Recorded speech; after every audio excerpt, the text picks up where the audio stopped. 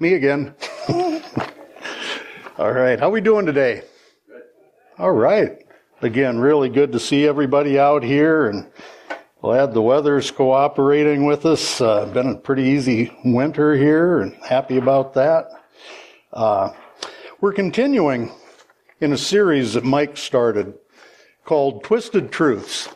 And what we're looking at are some parables of Jesus. But what we're trying to glean out of these is how these parables have a depth to them beyond the obvious, because there's both a natural and a supernatural lesson contained in these. There's a deeper meaning. And as we study these, I love how Mike framed this a couple of weeks ago, how he referred to them as window lessons versus mirror lessons. And that's just brilliant to me. He always blows my mind, and he never failed to disappoint me with that, because he compared it to the glass pane of a window, and under certain conditions, it reflects and you see yourself. But if you approach the glass and look deeper, you can see through it, and what looks like a mirror is actually a window. So there's mirror lessons where these parables help us to see ourselves more clearly, but there's also window lessons where we look beyond the obvious and we start to see deeper truths, not about ourselves, but about God. So today we're studying in Luke 15. We're going to look at the story of the prodigal son. Great topic. So, and you can follow along in your worship bulletin. It's kind of a longer parable, so if you want, I can read faster. But Luke 15, starting in the 11th verse, it says, Jesus continued, "There was a man who had 2 sons. The younger one said to his father, 'Father, give me my share of the estate.' So he divided his property between them. Not long after that, the younger son got together all he had, set off for a distant country, and there squandered his wealth in wild living. After he had spent everything, there was a severe famine in that whole country, and he began to be in need. So he went and hired himself out to a citizen of that country, who sent him to his fields to feed pigs. He longed to fill his stomach with the pods that the pigs were eating, but no one gave him anything. When he came to his senses, he said, 'How many of my father's hired men have food to spare, and here I am starving to death? I will set out and go back to my father and say to him, Father, I have sinned against heaven and against you. I am no longer worthy to be called your son. Make me like one of your hired men.' So he got up and went to his father. But while he was still a long way off, his father saw him and was filled with compassion for him. He ran to his son, threw his arms around him, and kissed him. The son said to him, 'Father, I have sinned against heaven and against you. I am no longer worthy to be called your son.' But the father said to his servants, 'Quick, bring the best robe and put it on him. Put a ring on his finger and sandals on his feet. Bring the fatted calf and kill it. Let's have a feast and celebrate. For this son of mine was dead and is alive again. He was lost and is found.' So they began to celebrate. Meanwhile, the older son was in the field. When he came near the house, he heard music and dancing. So he called one of the servants and asked him what was going on. 'Your brother has come,' he replied, 'and your father has killed the fattened calf because he has him back safe and sound.' The older brother became angry and refused to go in. So his father went out and pleaded with him. But he answered his father, 'Look, all these years I've been slaving for you and never disobeyed your orders. Yet you never gave me even a young goat so I could celebrate with my friends. But when this son of yours who has squandered your property with prostitutes comes home, you kill the fattened calf for him.' "My son," the father said, "you are always with me, and everything I have is yours.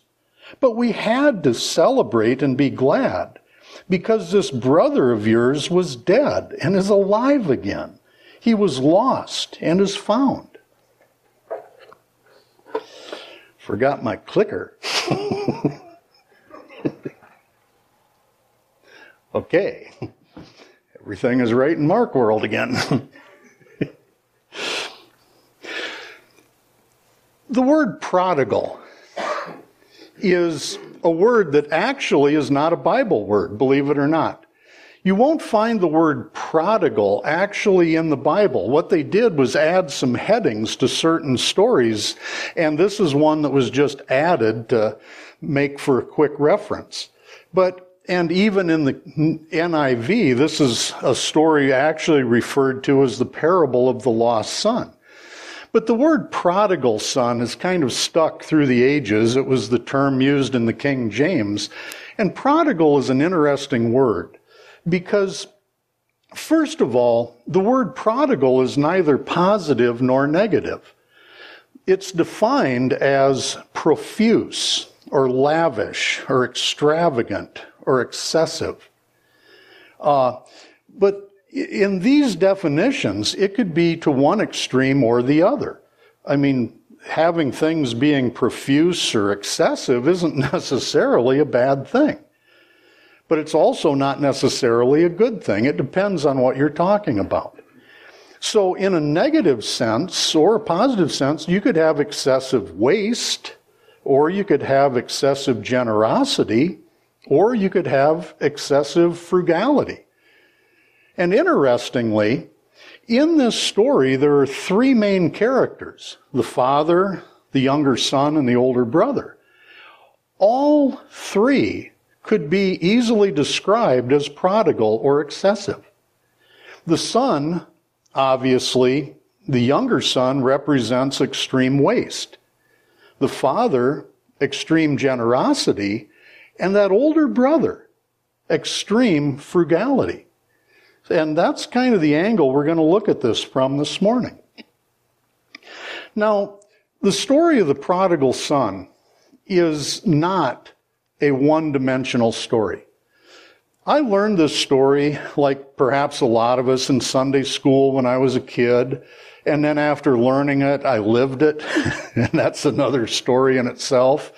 And then when I got here to Hope, I naturally presumed, looking at everything from my narrow window, from my little point of view looking out, that everybody who heard the story of the prodigal son would naturally relate with the younger son, right? I mean, isn't that the whole point? So we were teaching on this one time here at Hope at a small group, and we read the story like we did this morning, and this person in the front row became very emotional. Was very moved by this. And finally they sigh and they go, "We have a son like that." And it blew my mind because they were seeing this story not from the younger son's point of view, but from the parent's point of view. And that really blew me away because it started to dawn on me there's a lot more going on in here than I realized. So as I started to revisit this parable, I started to understand that not everybody who hears this is going to see it from the same point of view. And if we add into that the point of view of the people who Jesus was talking to, he was telling this story primarily to a Jewish audience.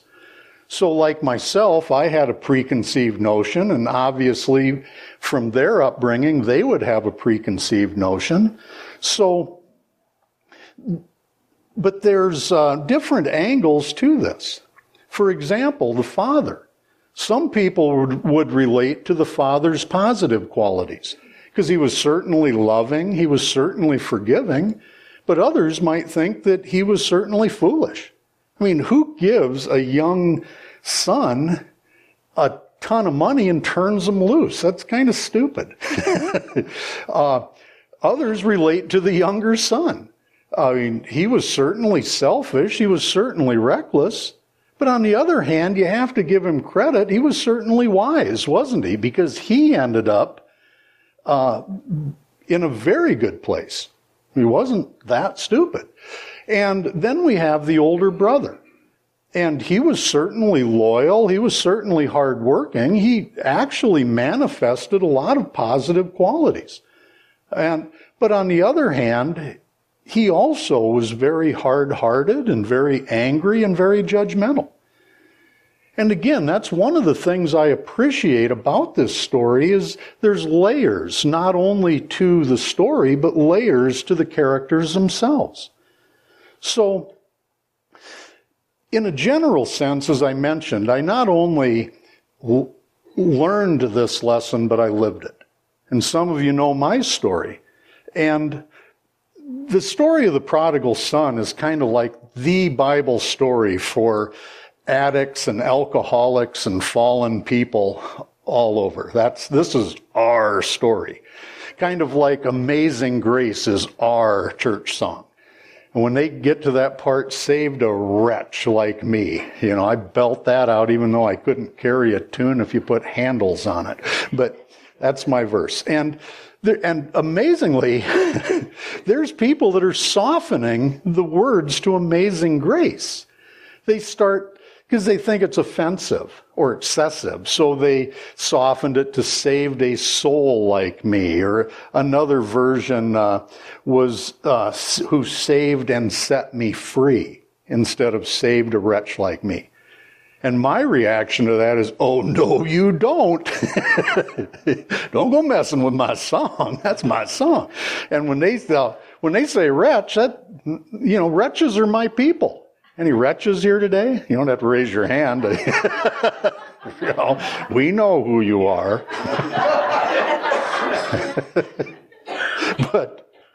But that's the deal. So, I remember years ago I went to a funeral for somebody that I didn't know very well, and they sang Amazing Grace, and I remember talking to somebody and go, was he a drunk? And I go, drunk? Yeah, he hardly drank, and if he did, it was in total moderation. I go, but they sang Amazing Grace at his funeral. He liked the song. It's a good song. So, but this is the story for people that have hit a bottom and who God has restored. And now, I mentioned seeing this from the Jewish point of view, and there actually is a Jewish version of the story of the prodigal son. Interestingly, it's also the Stanley Lauritsen version of the prodigal son. This is how my dad would have told the story too, not just how the Jews would tell it. But the way this story would go, a man has two sons. The younger one said, "Give me my share of the estate." The father said, "No, get back to work." The end. Short and sweet. Everything about the story of the prodigal son was crazy to Jews. Because first of all, you don't divide an inheritance while the rightful owner is still alive. That just doesn't happen. But it is interesting if you see it from God's point of view. See, we all are rich beyond measure. And we all have an inheritance waiting for us in heaven. But the funny thing is, on this planet, to come into an inheritance, there has to be a death, right? And somebody has to die, usually somebody we love, in order to come into it. Now, ironically, on the heaven side of things, there also needs to be a death to inherit something, but God doesn't have to die for him to bless us with an inheritance. We do. You see how that's kind of backwards, right? So everything with God is kind of backwards. And the point of that is simply that there is an inheritance involved in this. And to the Jews, you would have to die in order for your sons to inherit. But again, so many things are backwards with this story. But ultimately, what is this story about? I believe that the story of the prodigal son is really a story about individuals who squander grace and how others react to this waste of grace. I don't know if you see what I did there.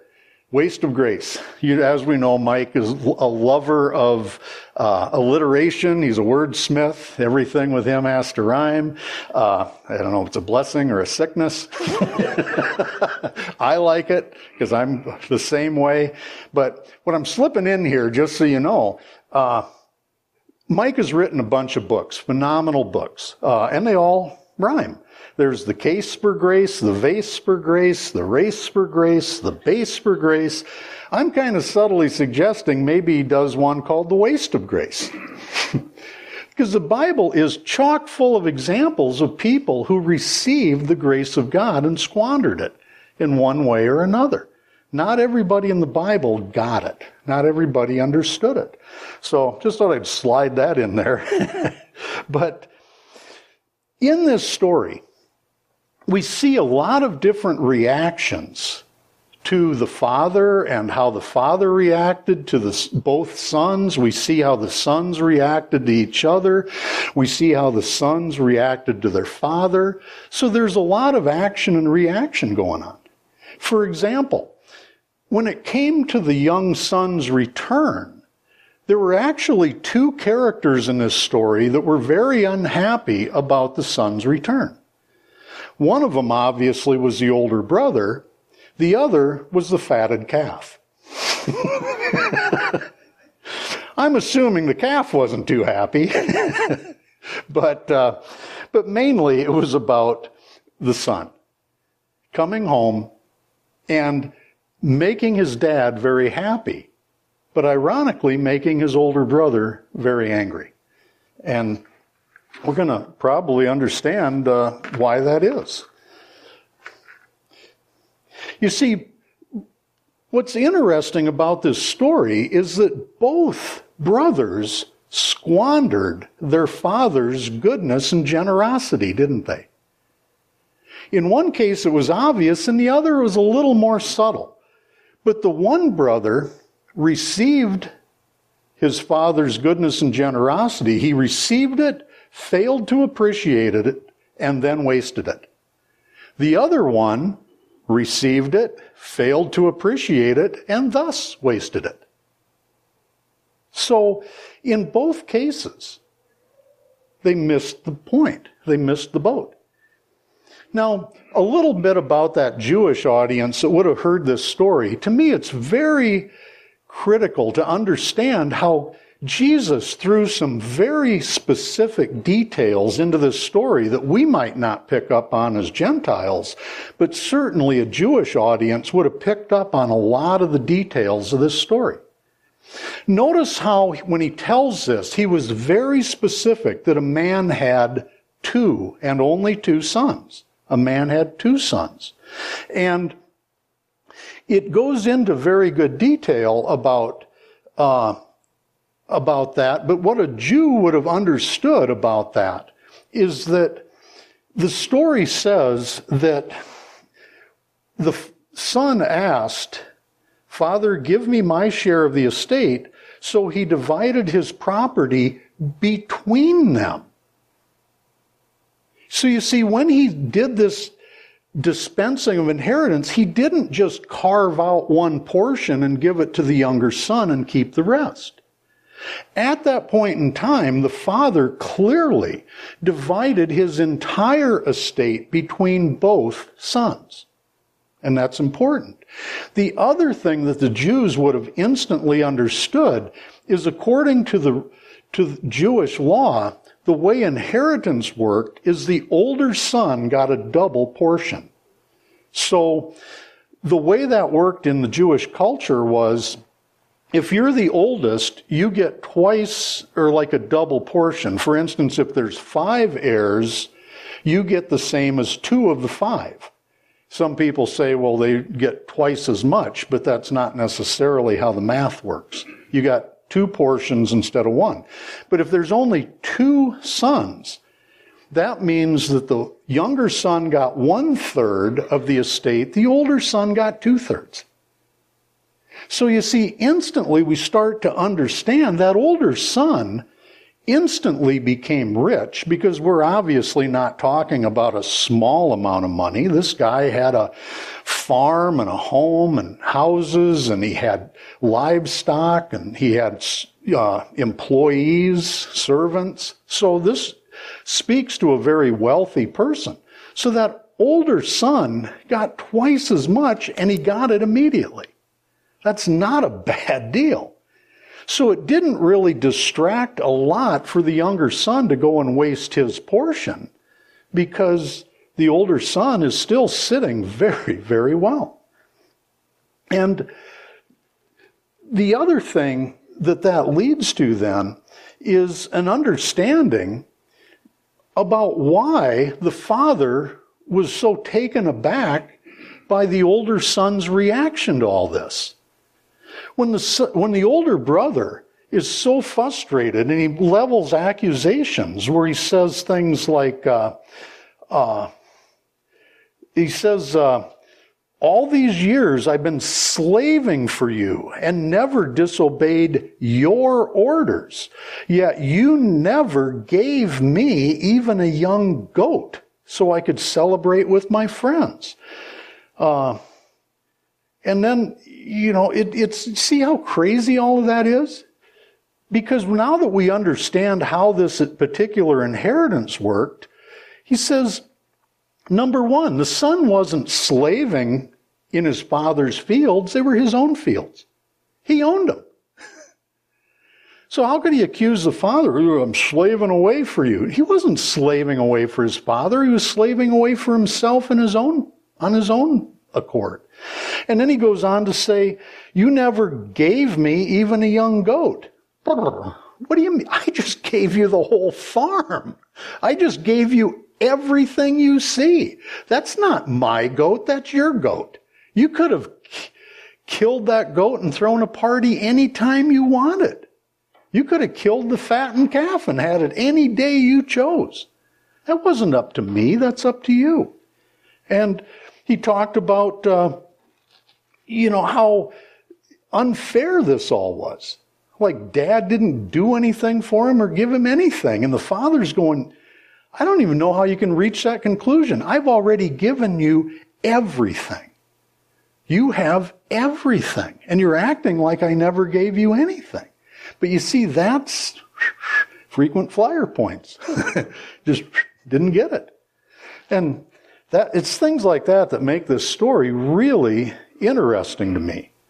But it also speaks a lot to any of us who struggle with things like workaholism or perfectionism or legalism. Because people that are wired that way, they always blame other people for putting them under their thumb and having these high expectations and being demanding. But how many times don't we put that on ourselves and then blame others for it? And that's certainly how I am. I tend toward perfectionism, but I never blamed me. It was everybody else that had these impossible expectations. And I think you could build the case that the older son was also tend toward perfectionism, obviously legalism, and workaholism. But he was doing it to himself. So what do these lessons say about us? See, in Christianity, there's this scale, this teeter-totter balance between two things called liberalism and legalism. And when we use the word liberal in a Christian sense, we're not talking about politics. We're not talking conservatives versus liberals. Liberalism is the antithesis of legalism. It's easy to understand legalism because legalism is law. Legalism is punishment. And on the opposite extreme, liberalism simply means it's a free-for-all. Just do as thou wilt. Just do whatever you want. And some people refer to it as cheap grace, which is kind of an oxymoron because the grace from God is never cheap. It's not cheap. but it is grace. And where do you find the intersection between the two? See, I think that's why God blessed us as being parents, because if parents always had this challenge of balancing the two, didn't they? Because you want to raise good kids, you have to have rules, you have to have discipline. You can't just give kids whatever they want, because it'll, spoil them, spoiled rotten. But on the other hand, you don't want to be so heavy-handed that you ruin them or drive them away or break their spirits or just make them give up because they can't live up to those expectations. So you're constantly trying to find that balance point. And you see, the balance point in Christianity is Christ. Because Christ is how you can bring those two seeming extremes together in one. Because Christ said he didn't come to abolish the law, but to fulfill it. And because of what he did, it fulfilled the law in the legalistic part, but it also extended grace and mercy and love to us. And that's a lot about how this story works. The way we often teach it out here is for every mile of highway, there's 2 miles of ditch. Makes your odds 1 in 3 of making it home on Saturday night. But that's a lot of how this is. We can go right from one ditch to the other and miss the middle of the road. And that's kind of the mistake that both sons made. But the one finally found that middle of the road. It's also interesting in this story that there is a legalistic component to the story of the prodigal son, because the Bible says that, I think I wrote that down, but it tells us in the book of Hebrews, I think it's Hebrews 9:22 says, in fact, the law requires that nearly everything be cleansed with blood, and without the shedding of blood, there is no forgiveness. Now, for the animal lovers like my wife here, that doesn't sound very fair. Leave the poor innocent animals out of this. But the shedding of blood is a component in here because the calf, the fattened calf, died. But you'll also find that in the book of Genesis. As soon as Adam and Eve sinned, what was the first thing God did? Make them some proper clothes out of animal skins. An animal died to provide clothes. So subtly, there is sacrifice in this. But as Mike very wisely points out, the point of blood is not death, it's life. The life is contained in the blood. And the point of this sacrifice is in no way a component that's supposed to teach us about the seriousness of sin. Oh, something's going to die. There's going to be blood. It's not about the seriousness of sin, but rather it's about teaching the value of grace, the value of mercy, the value of forgiveness. It's like this is how important that is, because life is in the blood. And so, but with that in mind, what this tells us about us is that nobody in this story wants to end up like the older brother. But ironically, you can go right from the ditch of being the prodigal son into the opposite ditch of becoming the older brother. It's kind of like somebody leaving a lifeboat, like on the Titanic, and as soon as they're safe in the boat, they want to cut the rope and say, okay, I'm in the boat, let's go. People did that, and they were accused of being cowards. See, the point of Christianity is not just for me to be saved. It's for others to be saved because of my salvation. See, the point isn't to be the last guy into heaven and have the gate slam closed behind me. It's about having them open long enough and wide enough to let others in behind me. Because once we're saved, then what do? Save others. Once you're in the boat, what do? Pull others in with you. And that's the whole point of the prodigal son. Instead of going to the opposite legalistic extreme, well, I was lost and now I'm found and forget everybody else. We need to find the middle of the road that the younger son did, where we are saved, but it produces a change of heart. It produces gratitude. And you see, that's a proper response to grace. And I get that because what this story talks about is not so much just about us, but it really speaks more about lessons about God. See, it tells us in Luke 15:10, there is rejoicing in the presence of the angels of God over one sinner who repents. One of my spiritual advisors turned me on to this verse many years ago, and he says, when you read that, you think, oh, the angels are rejoicing, right? Heaven, angels singing and dancing. Go, no, it doesn't say the angels are rejoicing. There's rejoicing in the presence of the angels. See, it's God getting out of his chair and dancing. The angels are just watching him do it. He's doing that in front of them. And that's the lesson of the Father. Because remember, it doesn't say the Son made it all the way home, does it? The Father saw him while he was yet a long ways off. Meaning the Father was watching the road, hoping that someday his Son would return. He was waiting for him, watching for him, hoping for him.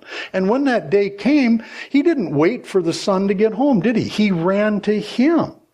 See, we draw near to God, he runs to us. He meets us in the middle. The same way you look for the lost. Christ said he came to seek and save that which is lost. Now, if I'm lost in the woods, I'm going to try and find the trail. But what's more important is there's a search party trying to find me. And you see, when we say we're seeking God, we imply that he's lost. God isn't lost. We are. And the whole picture of this is somebody who's coming home, but it's more about the Father running to him. And then what does the Father do? He restores him. He puts the robe on him and the ring signifying he's back in the family. It's a sign of authority. He puts sandals on his feet, which is a sign of civilization. And, so, because not everybody had shoes back then, so that was a big deal. But part of that was, if you were looking from the farm and looked, you would assume that the one in the robe was the Father, not the Son, wouldn't you? And you see, that's how God operates. He takes our hits and, our punches, and then he turns around and gives us his blessings. Our losses become his gains become ours.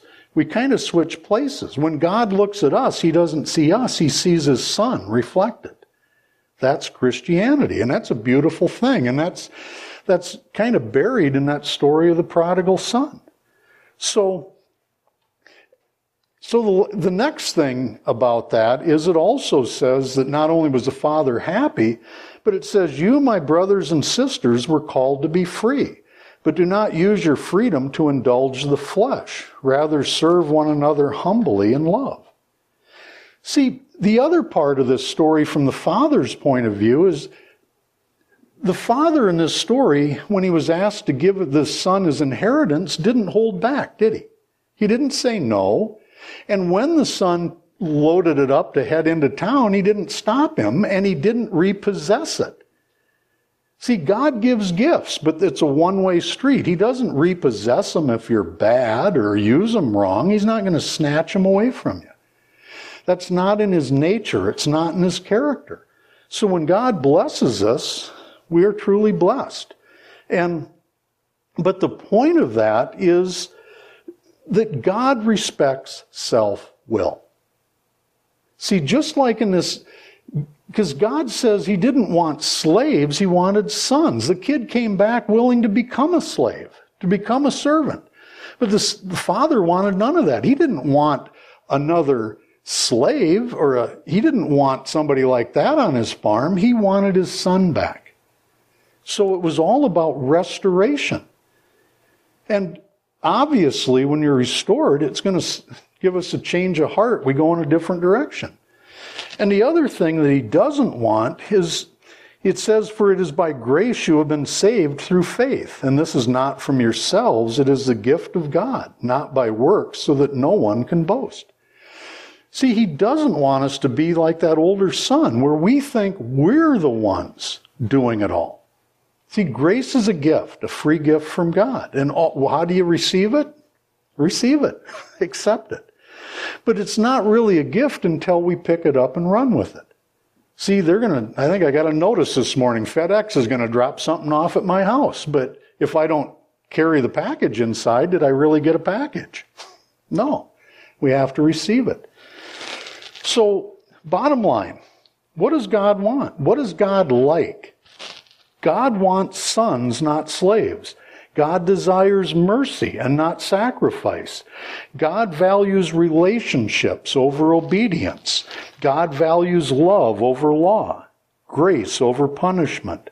God gives us what we need and sometimes even what we want, but it's always about our personal development, what's ultimately best for us.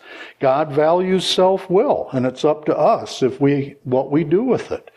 God not only forgives, He restores, and He changes places with us. And you see, the last point of this is God the Father, God the Son, God the Holy Ghost. We find all three in this story. Because the Father, of course, there's the Father, but there's also the sacrificial fattened calf there, which kind of represents Christ. But there's also the Spirit. And to me, this is the biggest point of this whole prodigal son story. The miracle of this story was when, not that the young son hit bottom, but that he had a moment of clarity. He came to himself, is how the King James puts it.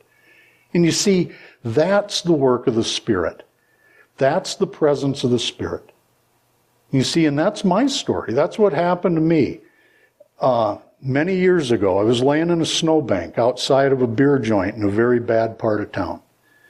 And as I recall it, what happened was my soul left my body.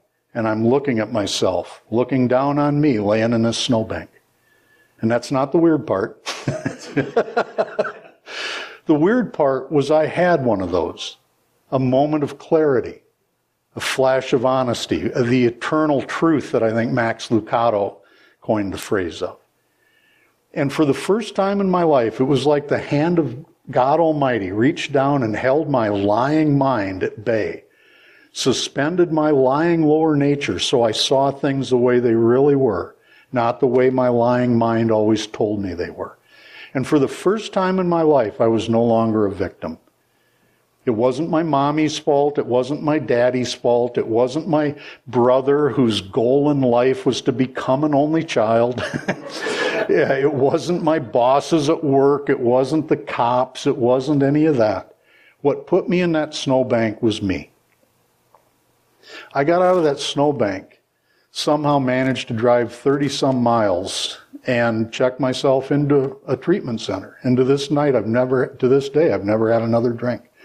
I just realized yesterday was actually my birthday, 38 years. But believe me, I don't tell that story because it's not about me.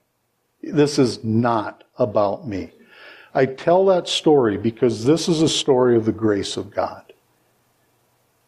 And you see, the miracle coming to ourselves and the miracle of knowing we're welcome home and the miracle of coming home and not being punished but forgiven, the message of being restored. You see, that is the beauty of the prodigal son. But I hope we understand, it's not a story about the prodigal son. It's a story of the prodigal father. Somebody who lavishes grace and mercy on all of us. Shall we stand for closing prayer?